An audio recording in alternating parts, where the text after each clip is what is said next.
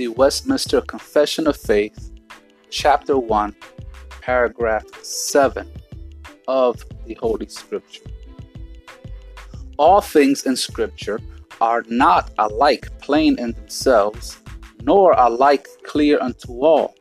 Yet those things which are necessary to be known, believed, and observed for salvation are so clearly propounded and opened in some place of Scripture or other, that not only the learned, but the unlearned, in a due use of the ordinary means, may attain unto a sufficient understanding of them.